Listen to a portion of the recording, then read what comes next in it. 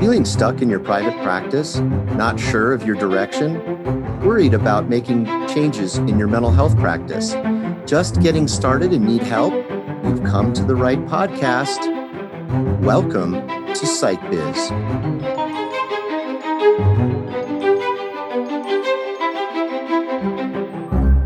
Hi, I'm Howard Baumgarten, licensed professional counselor, practice owner, author, and business consultant.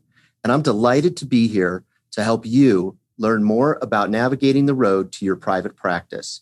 Along with my sidekick, the Robin to my Batman, the one and only web designer for therapists, Sarah Gershon, we're here to help you understand how to be successful and make the most of your psychotherapy business. And I'm Sarah Gershon, professional web designer and digital marketing strategist. Each week, we're going to delve into topics that are pertinent to the building and running of your therapy practice, online and in your office. Whether you're just getting started or are a seasoned veteran, there's going to be something in each episode for you. It's time to get psyched about PsychBiz. Hey, Sarah, how you doing? I'm good. How are you? I am great. It is so nice to be here with you, and I'm so excited about this podcast. I can't tell you. Yeah, me too. This is going to be super fun. Totally. What should we do? Well, I feel like it's a good idea to kind of start off by letting the listeners get to know us a little bit so they can have a feeling for kind of where we're coming from and the different stuff we're going to talk about. Come on, they don't need to know us. They don't need to know anything about us. No, we're super boring, but I feel like if we try, we can spice it up enough to keep them listening. You know? Okay, I guess we'll try. No, I'm excited. So, do you want to go first? No, let me ask you some questions and kind of get you to talk about yourself a little bit, and we'll kind of go from there. Okay, that sounds good. I love it. Let's do it. Cool. So you're a therapist. Do you want to tell us a little bit about what made you want to become a therapist in the first place? Yes, that could take the whole podcast. Okay, so a brief, we can delve into it more in a future episode, but just kind of like in general, what made you want to be a therapist? You know, I can remember back the earliest time that I wanted to do this for work when I was about 12 at my summer camp. I went to a summer camp in the mountains in Colorado here.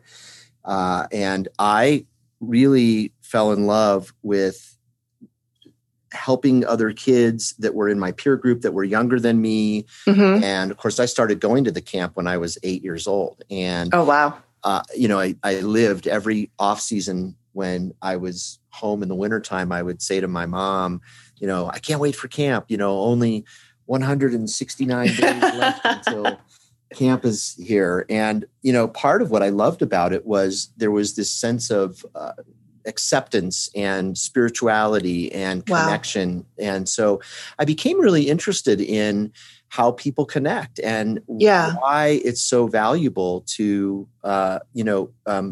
have friends and mentors and people to help you along the way. And so many people in that experience over the years helped me in my developmental process, that in my initial interest in becoming a therapist really came from wanting to engender that kind of helping to others. It really felt like a calling to me in many ways. And then I think some other really deeply personal things happened in my life. And I'm sure that listeners would agree who are therapists or studying to become therapists themselves, that we all have a personal journey attached to our professional interests. Yeah.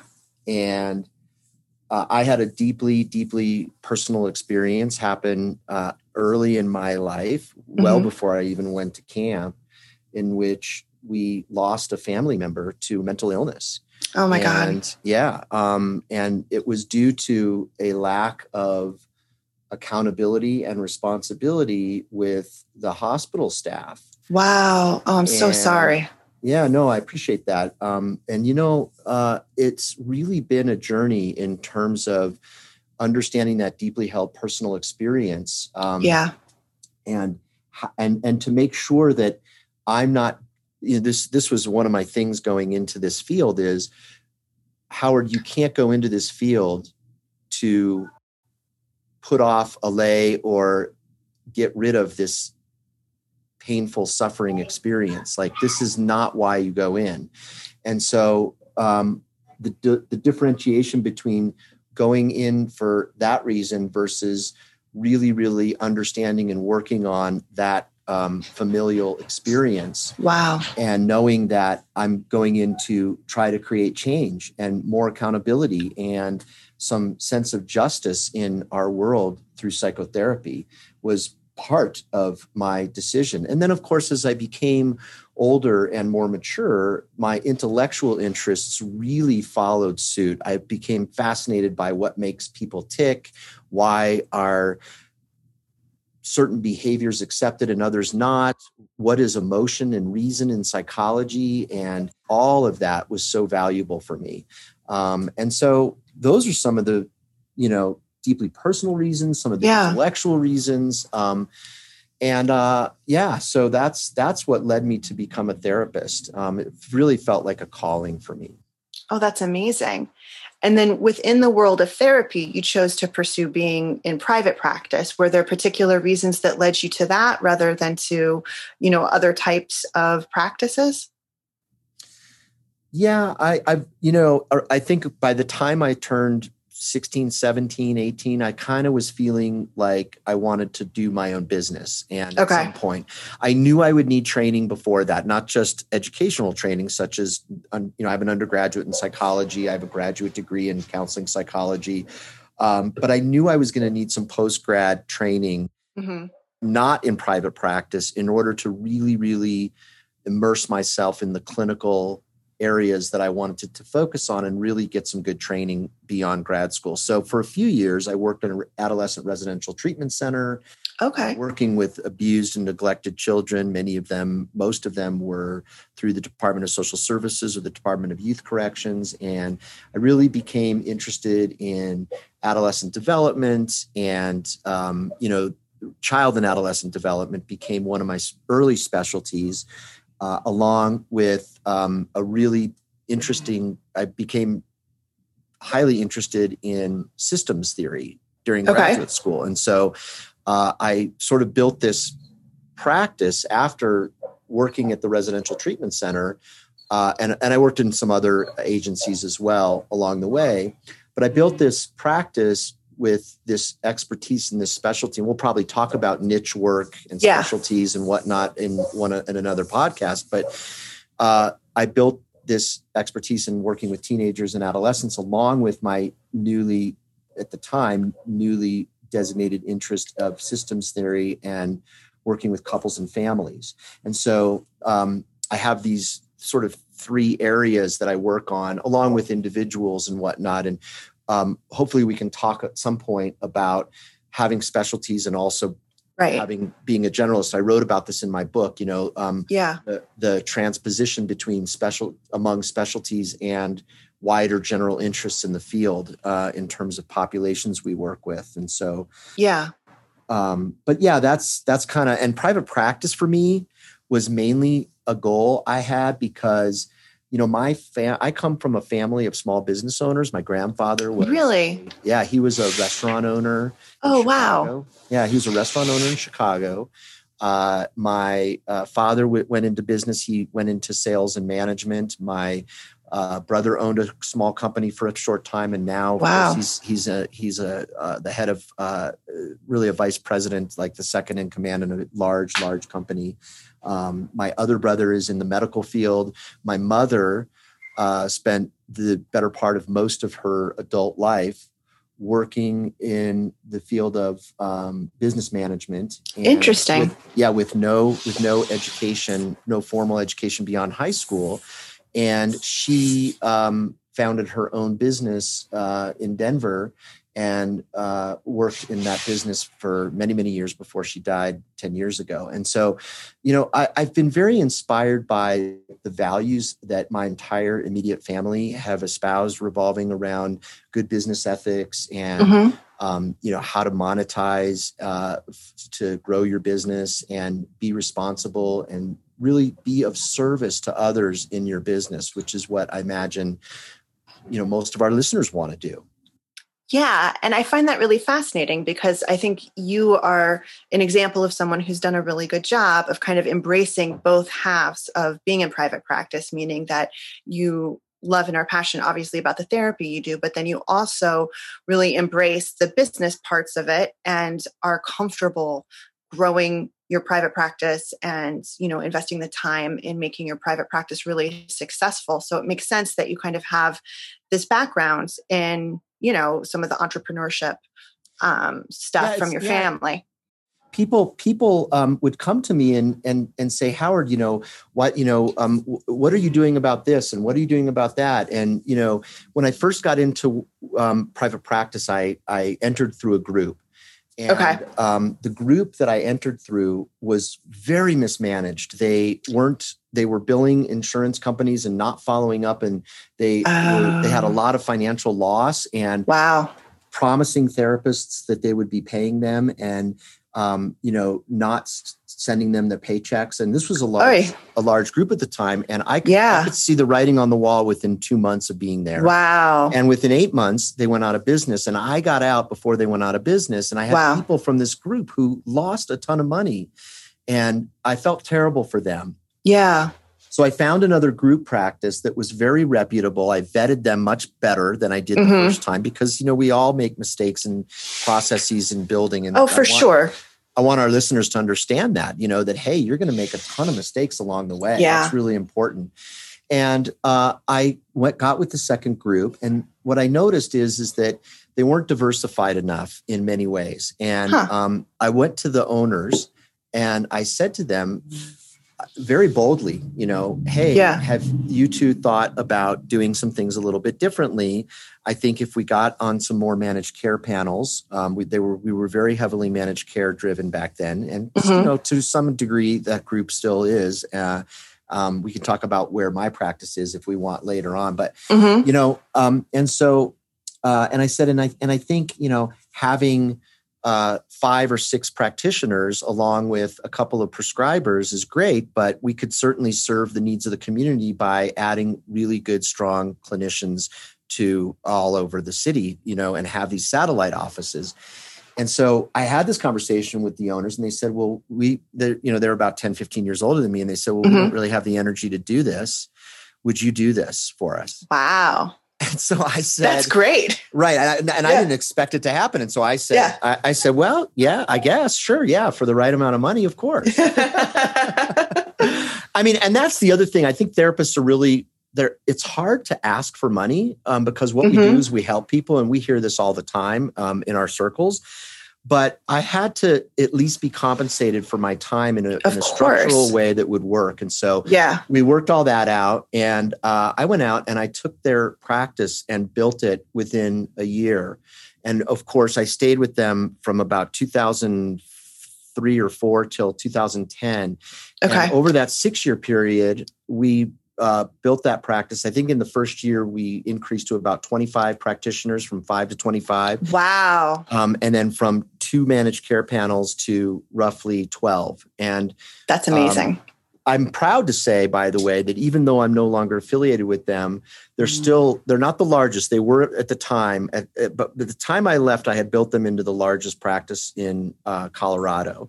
And then some other practices have come on and franchise, which is great. Sure. I welcome I don't see competition as unhealthy. I see it as allowing for more people to get help, right? Absolutely. Yeah, 100%. And so this practice, I think now has over 75 clinicians. I think when I left, it had 40.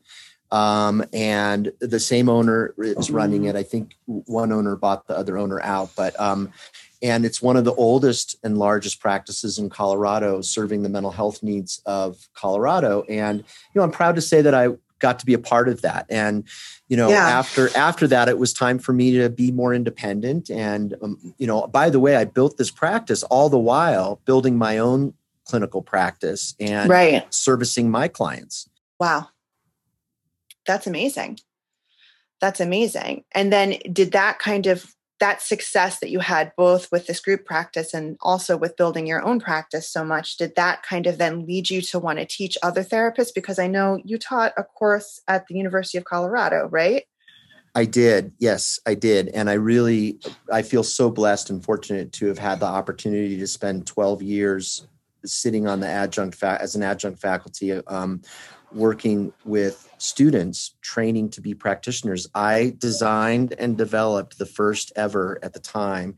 Now there are other courses around the country, a course on the intermix of business in psychotherapy with a graduate program within a graduate program. So it was really a course on building a successful, ethically responsible, meaningful private practice for graduate students. There's such a need for that. I wish there were more courses like that out there, because I feel like you're meeting such a real need that is so often kind of not something that people are given as a tool for when they're actually out there trying to, both help people and also support themselves and make a living. Well, I think you're right. And that's what led to the birth of this course. I had been asked to come give lectures and talks and to the Honor Society and over time. And one day I'm having lunch with a professor from the program, and we're sitting at lunch, and, I said, Marcia, this would be a really wonderful thing if you thought about making it into a course. I think there's enough material if you could get somebody to teach it. And she said, would you do it? Right. That seems like a natural question. Yeah. And of course, what do you think I said? You said yes. Oh my God, it's such a perfect fit for you. Right. That's right. Yeah. Yeah. And so there at this restaurant, we sat, and on a napkin, we brainstormed some of the elements that became I have the napkin still at home. And you could frame it. That's, right. Yeah. And it really became this wonderful curriculum in which I invited outside folks to come in. We had a lawyer come in every semester to talk about legal entity, and we had an accountant come in and a financial expert come in. And oh my God. So we would have these guest speakers, and then of course I would lecture, and of course that's how I met Chris Stout and Lynn Grotsky, two pioneers in the field of business and psychotherapy, who I have such respect for. Of course, Chris wrote the foreword in my book. Right. And Lynn gave me such a wonderful, nice, beautiful testimonial about the book. And so I'm grateful to be a part of those early experiences just after the turn of the century of really ushering in a period of business experts within the field of mental health and now it's exploded. I mean, here it is, 2020, and it's just exploded. And, of course, it'll be 2021 when this podcast airs, but right. Thank God 2020 can go anytime. I'm ready. I'm with you on that. And, so it just, again, this was a happy accident, I think, because my intellectual interest in business and my natural sort of tendency to want to, merge these business principles in an ethically responsible way. Mm-hmm. This is what our podcast really is going to be all about. It's about 100%. Teaching people who feel insecure or uncomfortable or worried about their practice and not sure how to balance. And this is what I've been doing for a great deal of time. As what I might call an accidental project. And it's turned into something really wonderful. And I'm so grateful to have fallen into this, and I'm really grateful. It's what led to this, right? Grateful to be here. Yeah, absolutely. And at what point did your book come along? Because did you kind of take what you had been using in your courses and use that as a basis when you were writing the book, or did the book come after that? It came toward the tail end of the curriculum that I taught for 12 years. So this is interesting. I condensed the curriculum into a day-long professional training and went out on the road around the country and gave day-long trainings on how to start and or revamp your practice with using the tools of what I was teaching in the course. So I really kind of took the 16-week course and I condensed it into a professional training for professionals who may have been working in an agency and they were thinking about being in private practice, or other professionals that were just getting started, maybe getting started later. They had just graduated from grad school and didn't have the opportunity to take a course like mine because there weren't many at the time. Oh, absolutely. And so from that, the organization that I did this through has a publishing division. And they said, we'd really like you to put this in the format of a book that we see happening as like a toolkit. Yeah. And so that's really what the book became. It became the one-day training course housed as and a blend into the curriculum that I taught at University of Colorado into this this toolkit or book that I have called Private Practice Essentials, which I'm very proud of. Oh, yeah. It's an amazing resource and so needed. And since you can't make sure that these classes are offered to every practitioner, it's great that you have a way of sharing it, with people all over. Yeah. Yeah. So that's kind of how those things sort of happened. And like I said, I'm super grateful that we're now doing a fun podcast. I think you and I met when did we meet? Like 8, 9, 10 months ago, right? When the pandemic hit. Oh my gosh, that's right. When our first conversation, we were talking about going into lockdown. I don't remember if it happened at the same time for both of us, but yeah, that was right back before the world went crazy. Yeah, and I was looking at something really terrifying for me about revamping my website and making some important changes, which we hope to get into in another podcast where we'll talk about websites and even the experience of what I was going through and how incredible you were in terms of helping me over the anxiety I had about making some important changes in that platform. Yeah, and that really leads to how wonderful and grateful I am about having met you, because thank you. Yeah, because from within that, right? From within all that, you and I have just developed this wonderful professional relationship. Yeah. We've bounced these great ideas off of each other, and here we are sitting here today making our first podcast episode. Yeah, it's really exciting. And I think that kind of, we both bring a very different perspective, but both are really, really useful. And you put those two perspectives together. And I think there's a lot that we can, talk about that people will find super helpful. Absolutely. Yeah. And speaking of bringing different perspectives, I'd love for our listeners to hear about the perspective you bring, because you've done some really amazing things as a web designer. And I'm curious about how you got into doing this. How I got into doing web design. Yeah, of course. Yeah. So, so web design is actually a second career for me.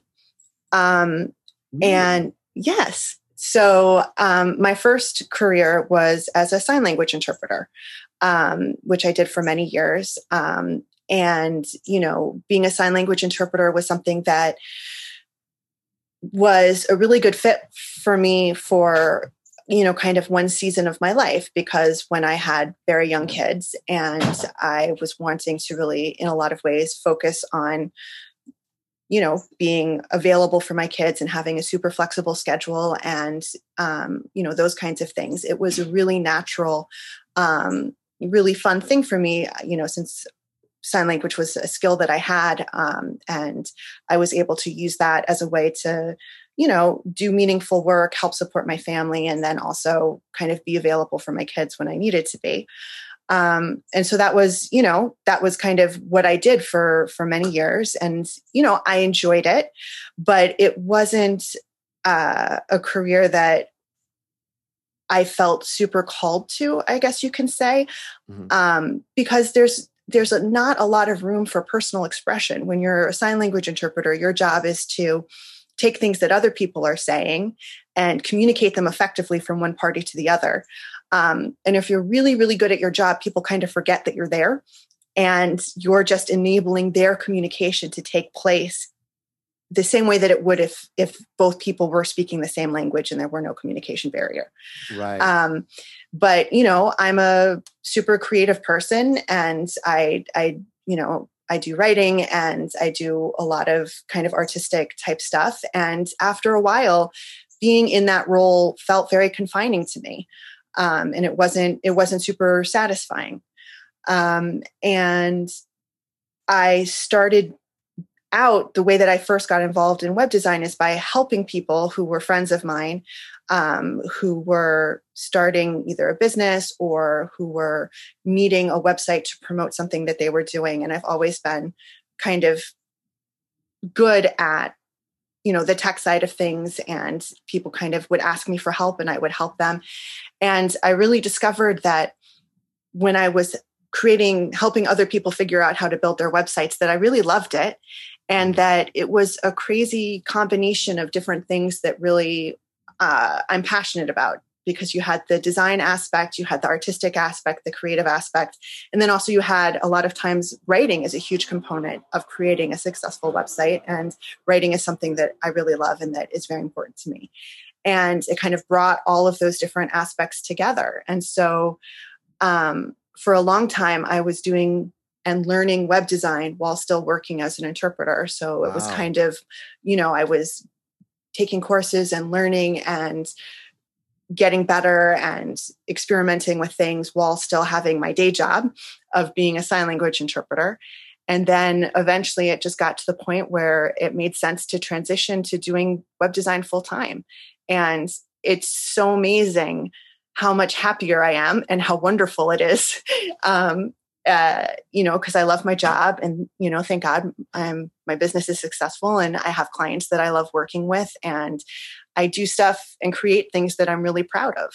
A couple things come to mind as I'm listening to your narrative, and it's beautiful to hear your story. And even after we've known each other for so long, there's a few things I just didn't know, and it's so exciting. What comes to mind is you really created a blend, a very good balanced blend, it seems, of your skills, those skills being to the technical skills, which I'm sure are improving, sort of coupled with your passion, and then joined in with your creativity, which drives that passion, right? Yeah. And so this is probably why you're happier, because you really were able to blend those three. And I often talk about these kinds of elements in, delivering services as a therapist. And I'm just excited to hear that you have discovered those elements and really exercised those in this. And then the second thought I had was just how you sort of transitioned from doing something that, was good enough. It afforded you time with your kids and when they were young and whatnot. And I'm sure there was some meaning, otherwise you wouldn't have done it, but it was your bread and butter. And I always talk about bread and butter as being something that sustains you until the next thing that you really want to do, even if you don't have that defined entirely yet. Yes, 100%. And that's what it sounds like your process was. Yeah, absolutely. And I think that it's really good to allow ourselves to have different seasons of life, and to say, this is what worked for me for a specific period of time, and there was benefit to it, and there were positive things about it. But that doesn't mean that that has to be what I do or what I care about for my entire life. And, we can make transitions in life to do things that we find more fulfilling and that we find more meaningful and more exciting, or that allow us to use more of our talents. And So why Strong Roots? I'm curious about that title. It's such a beautiful title. I'm curious how you came up with it. Well, I mean, it's kind of a combination of things. One is just that, personally, I find a lot of beauty and comfort in nature, and I kind of very naturally gravitate towards, nature imagery and things that are connected to nature.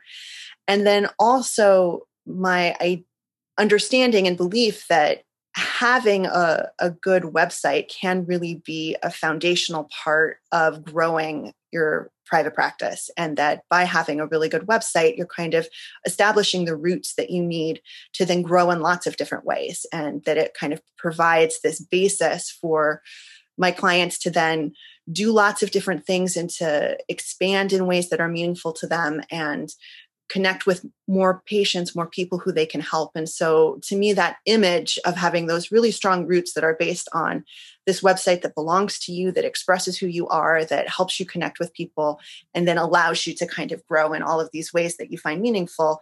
Like, to me, that really resonated for me. I love it. And it's like it's really kind of also an analogy, or, the imagery of strong roots.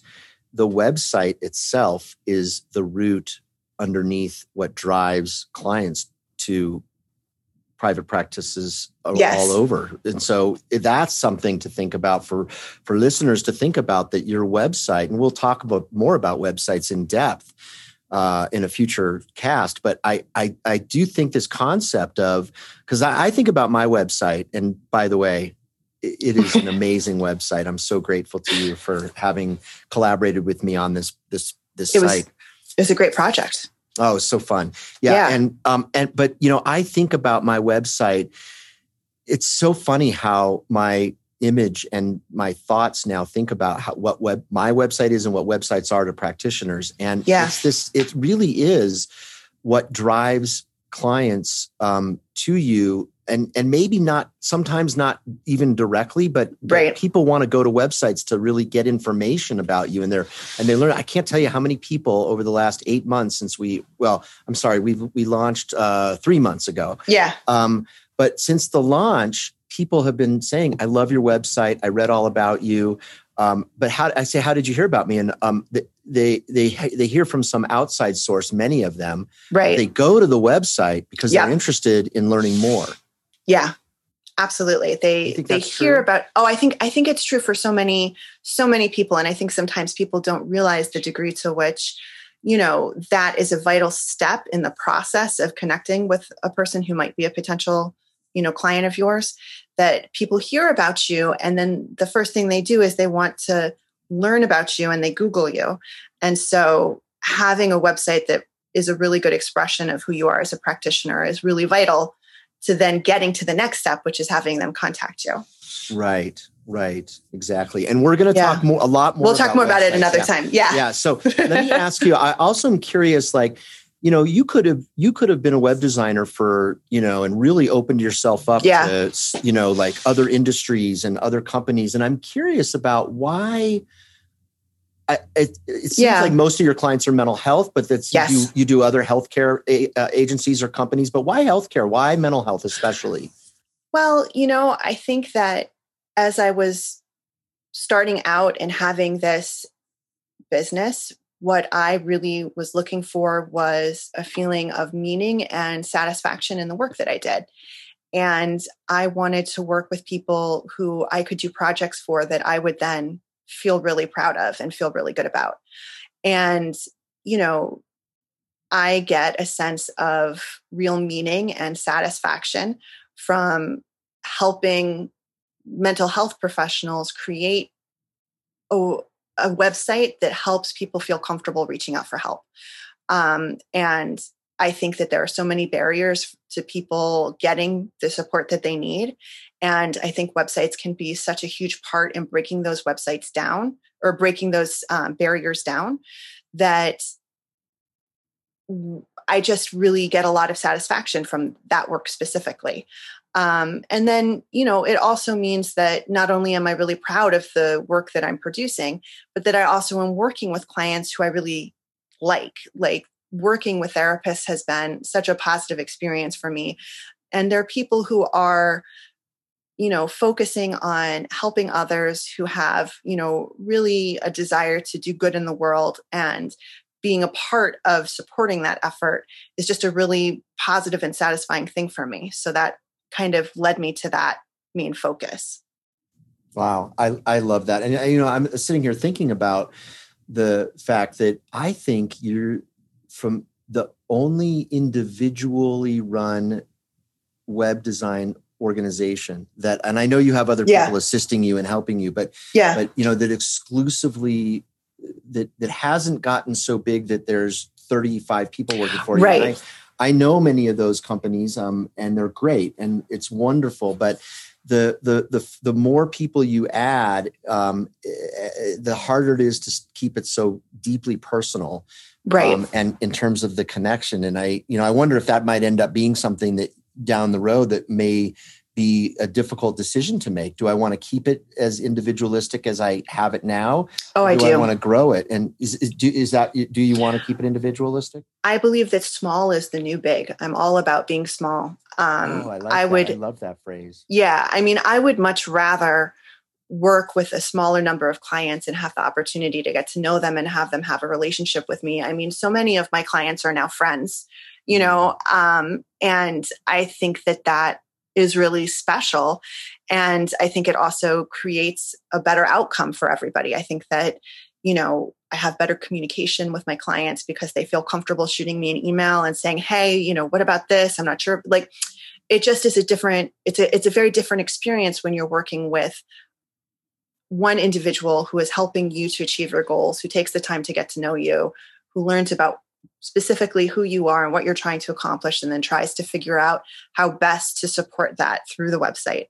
So, yeah, I mean, I definitely intend to stay, in a situation where I can continue to have those kinds of one-on-one relationships with my clients. That's how I envision things. Small is the new big. I want that in the show notes. I'm pretty sure I'm quoting somebody. I'm not sure who, but I'm pretty sure that someone else said that. Well, and here's the thing. What's so great about you putting yourself in the market of web design for therapists as a single member LLC business is that you're creating a market where therapists like our listeners have choice, right? Absolutely. There's absolutely nothing wrong with going with a large firm, right? that specializes in working with professional counselors or psychologists. But you're another option, and for some people, it's going to be better for some to go with you than it is to be in, say, with a larger company that designs websites. Right. And it's much like what you were talking about before with your own practice, and not seeing other practitioners as competition and seeing it as a good thing because it gives people more opportunities to get help. I feel the same way. Like, I think that there are lots of different people in lots of different situations who need, different kinds of support to help them succeed. I am so excited that we're doing this. And I love the fact that we got our listeners to get to know us a little bit. And they're obviously going to get to know us even more as we continue to move through this amazing journey of just recording our conversations. And I want us to maybe talk about what we're going to talk about in these episodes, because you and I created this big long list. We have so many ideas. It's too many, and too long to go over it all for today. But what are some things that you hope that we're going to be able to talk about in this podcast? Well, I think we're going to talk about things like picking a niche, deciding kind of what your focus is, growing your practice, getting clients, fee setting, making videos to promote your practice, either that go on your website or that go somewhere else. There's a ton of stuff. What are some of the ones that you're looking forward to? I'm looking forward to all of that. I know that listeners are going to want to, a lot of listeners are very uncomfortable with the financial side of things. Yeah. And so I love talking about that, because I think financial resources are really important in terms of sustainability. You want to grow your practice. You want to take care of your family. Right. These are some important aspects. And so I want to talk not just about budgeting and banking and I also want to talk about growing your finances. Like, right. I'm not a financial expert per se. And one of the things I'll recommend is to do that, but to go see a financial expert. But the reality is that many clinicians are a little bit afraid to dive into money matters. And so I really want to dive into money matters. And maybe that could be more than one episode. Oh, for sure. That's a huge issue. Yeah. And then also, I think that practitioners are wildly independent people. And so it's hard for them to ask for help from others. And so I wanted to have an episode where we look at other people that can be really helpful to private practices, like bookkeepers and accountants and lawyers, and, the kind of people that sustain and help the practice. And when is it time to do that? Yeah. I'd love to talk about some of the key strategies that I outline in my book that make for success, like diversification and how to properly diversify. And I get people that come to me and they say, how are you able to write a book and be a consultant and be a public speaker and go train people on wellness topics all while doing your private practice? I'm one of these people that wear many hats, and I say, let's talk about how to get you from a successful clientele to doing other things if you want to do that. Right. Yeah. So that'd be another thing that we could talk about. I want to talk about one of the topics that I've become really interested in my research and in delivering to medical and healthcare communities, which includes therapists, is that I have over the last 5-6 years been very, very in-depth researching compassion fatigue. Yeah. Burnout prevention. Right. That's so important. I've created a compassion management scale, and survey for practitioners. And I've also outlined a compassion coaching program that allows healthcare professionals, including therapists, basically monitor their sense of burnout that they're having. So, because that's such an important part of building a successful business. Right. Absolutely. Absolutely. So we'll want to maybe do that. I'm really excited about the possibility of having some special guests. Absolutely. You and I are both very well connected in our respective fields. And I think, we don't even know how it's going to unfold or who it's going to be yet, but I'm sure we'll have some interesting people. Yes. Yeah. I do think it would be important to also discuss telehealth and the impact of the pandemic. As this drags on, it's really been uniquely different for every business. So I think we should talk about that too. Yeah, absolutely. That all sounds really super exciting. Well, Sarah, this has been such a wonderful opening episode. I feel like not only are you, the listener, getting an opportunity to get to know us, Sarah and I have gotten to know each other even more in this 45 minutes. I mean, it's just been really wonderful. And I'm excited to share that with you, Sarah, and with our listeners. Yeah, I can't wait. This is going to be amazing. Our podcast is new, and now you know who. Let's get ready for episode 2, where we'll talk about marketing your practice. This podcast is made possible by Strong Roots Web Design and HB Enterprises. For more information, please take a look at our show notes.